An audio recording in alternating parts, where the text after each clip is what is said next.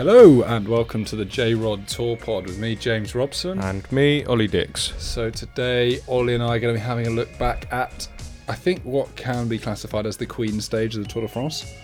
Officially, I think. Officially the Queen stage of the Tour de France, and an absolutely savage climb to finish the day, which saw a GC shakedown beyond belief. So let's jump straight into the conversation that Ollie and I are having about stage 17 of the Tour de France.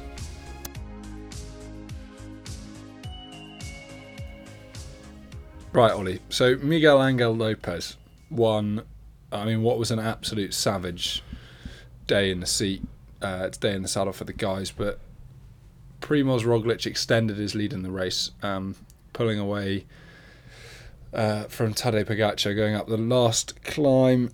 I mean, it was a day that I really hoped Richard Carapaz would get to the end, because he was putting in an absolute shift to keep that group behind him. Oh yeah, for sure. I mean, if anyone hasn't, watched those, I would recommend watching the last 30k. Simply because all the commentators talk about after they finish that first climb, and it was Alaphilippe, Carapaz, Izagirre, and was it Dan Martin? Dan Martin.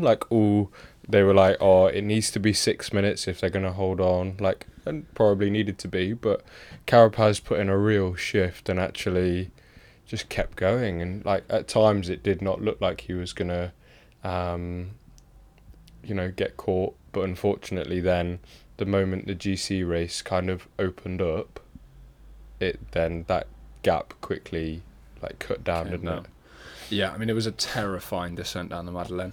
It was seriously fast coming down there. I mean, at one point, as the cameras cut away from the front group descending, you just saw Carapaz hanging his back wheel out round the corner. Some seriously sketchy stuff with Alaphilippe, who's known as one of the best defenders, on the entire tour. Yeah, it was a lot of lefts then straight rights. Yeah, and I think that switch and then switch back, that was what makes it dangerous, and that was why a lot of guys, I imagine, didn't always feel like their back wheel was, going with them. Yeah, I mean, and then going up that final climb, it was a day that Mikel Landa's Bahrain Merida were doing a lot of work to try and see if they could blow through Jumbo-Visma's team, and actually, they really nearly did it. I mean, the only one that Roglič was left with at the end was Seb Kuss. And we were just... They had so many numbers going into the bottom of the Col de la Loze, going up to Mirabel. But then, as Merida was sat on the front, it was just another Jumbo rider out the back. Another Jumbo rider out the back. Dumoulin looked like he was really struggling, and then he went out the back. Yeah, for sure. And it was so interesting to see that actually that a team that we've praised so much has a limit. Oh, for sure. And I think we saw Bennett go and we were like, okay, fair enough. Bennett's a good climber in that group, but he's already done a lot of work. But when Wout van Aert got kicked out of that group, we were very much okay, this is some serious pace, because at times, you just expect him to always be involved for the stage victory. And then when Dumoulin got dropped, it was here we go, sports fans. It's just Roglič and Sepp Kuss. And then, Sepp Kuss looked like he only joined the group at the bottom of the last climb. Super strong. But then, almost just did his job and then just dropped back and still looked fresh. It was surprising that he dropped back when he did. But yeah, ultimately, that's what happens when you have such, strength in depth, that actually you can let Wout van Aert go, you can let Dumoulin go, who have, blown that GC group apart, and then actually you still have Sepp Kuss there, who looked like the strongest one out of any of them. Yeah. And yeah, I think, unfortunately, for Bahrain is that actually, I think they almost did too much damage to themselves. Yeah, Landa probably overcooked it, and once Landa was basically on his own, he was done for, really, unfortunately. He looked like he was struggling up the latter parts of that climb. Which is a shame, because he looked so fresh at the bottom. Yeah. You thought, okay, they've really done this well, but I think you forget how hard I don't think I've ever climbed 21Ks, like in I one thing. But you like can imagine how hard that is. Like 45 minutes at like threshold. Yeah. Like is just heinous. And then like going up the final bit of the climb, Miguel Angel Lopez goes off the front. Seb Kuss goes with him, and then Seb Kuss drops back a little bit, leaving Lopez out there to try and bridge the gap over to Roglic. Pogacar gets dropped a little bit, tries to stay on Roglic's wheel, finally works his way up, but there was one final kick up, which was sort of 18% or something. Heinous. And Pogacar just couldn't hold on, so lost a handful of seconds, but nothing too dramatic. You know, it takes him up to 57 seconds behind. So still doable, I think. Oh yeah, definitely. I think especially with a stage like there is tomorrow, which is in no way easy, some of those guys tomorrow are going to absolutely feel this in their legs from the get-go. Definitely. And like you then have to question actually, was Bahrain's intentions to bin them today so that actually tomorrow they are beatable? Yeah. And I mean, I think potentially Adam Yates' hopes of a podium, I would say, are probably done. He's now 1 minute and 48 seconds behind Miguel Angel Lopez, who's in third place. Richie Port's in the middle.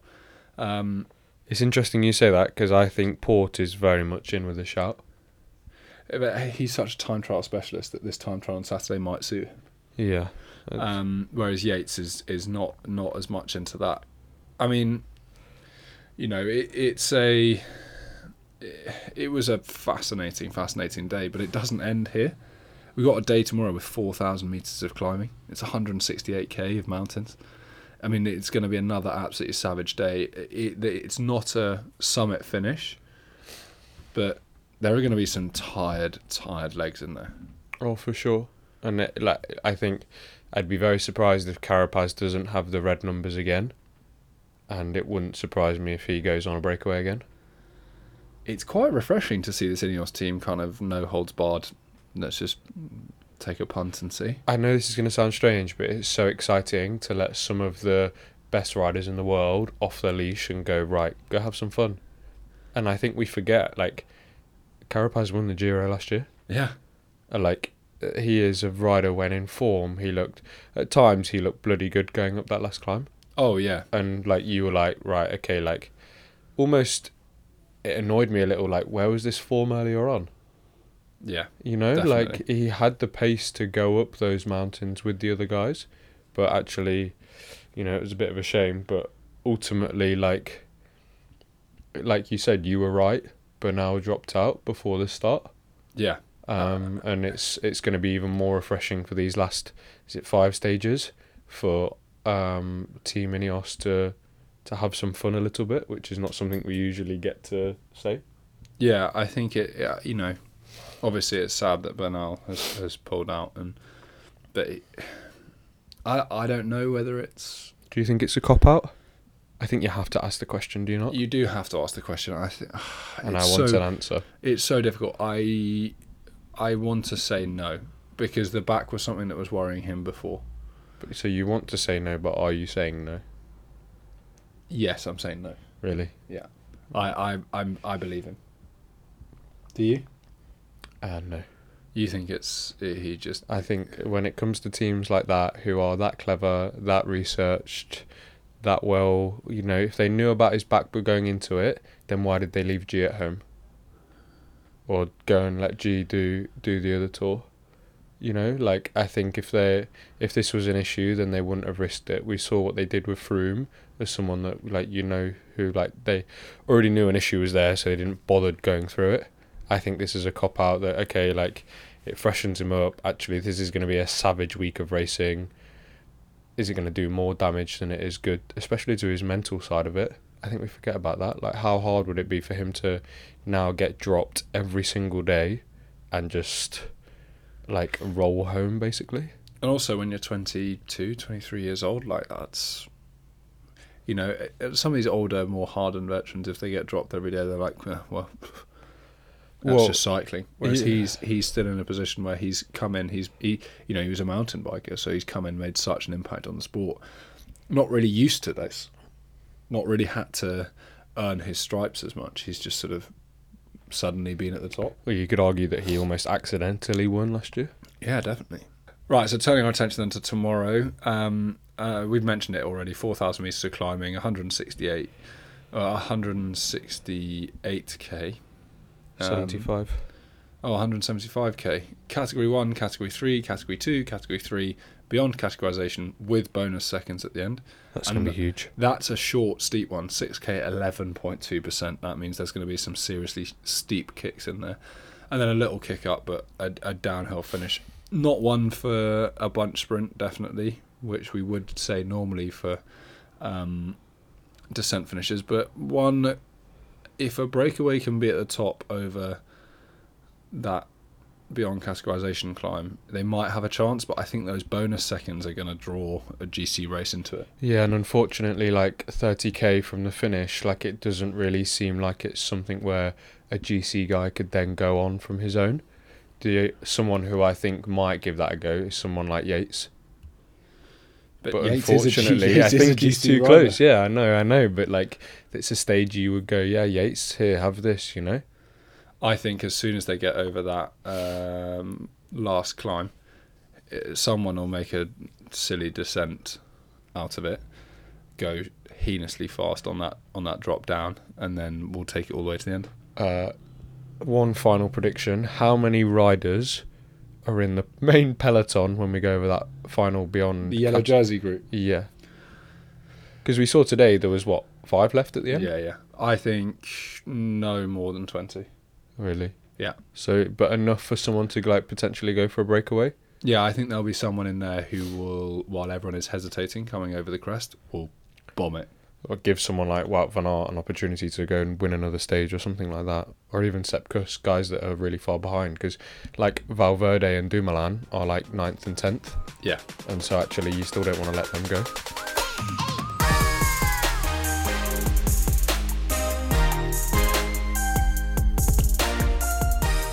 Right, so thank you very much for listening to that episode of the JROD Tour Pod, looking back at a mega stage on the Tour de France.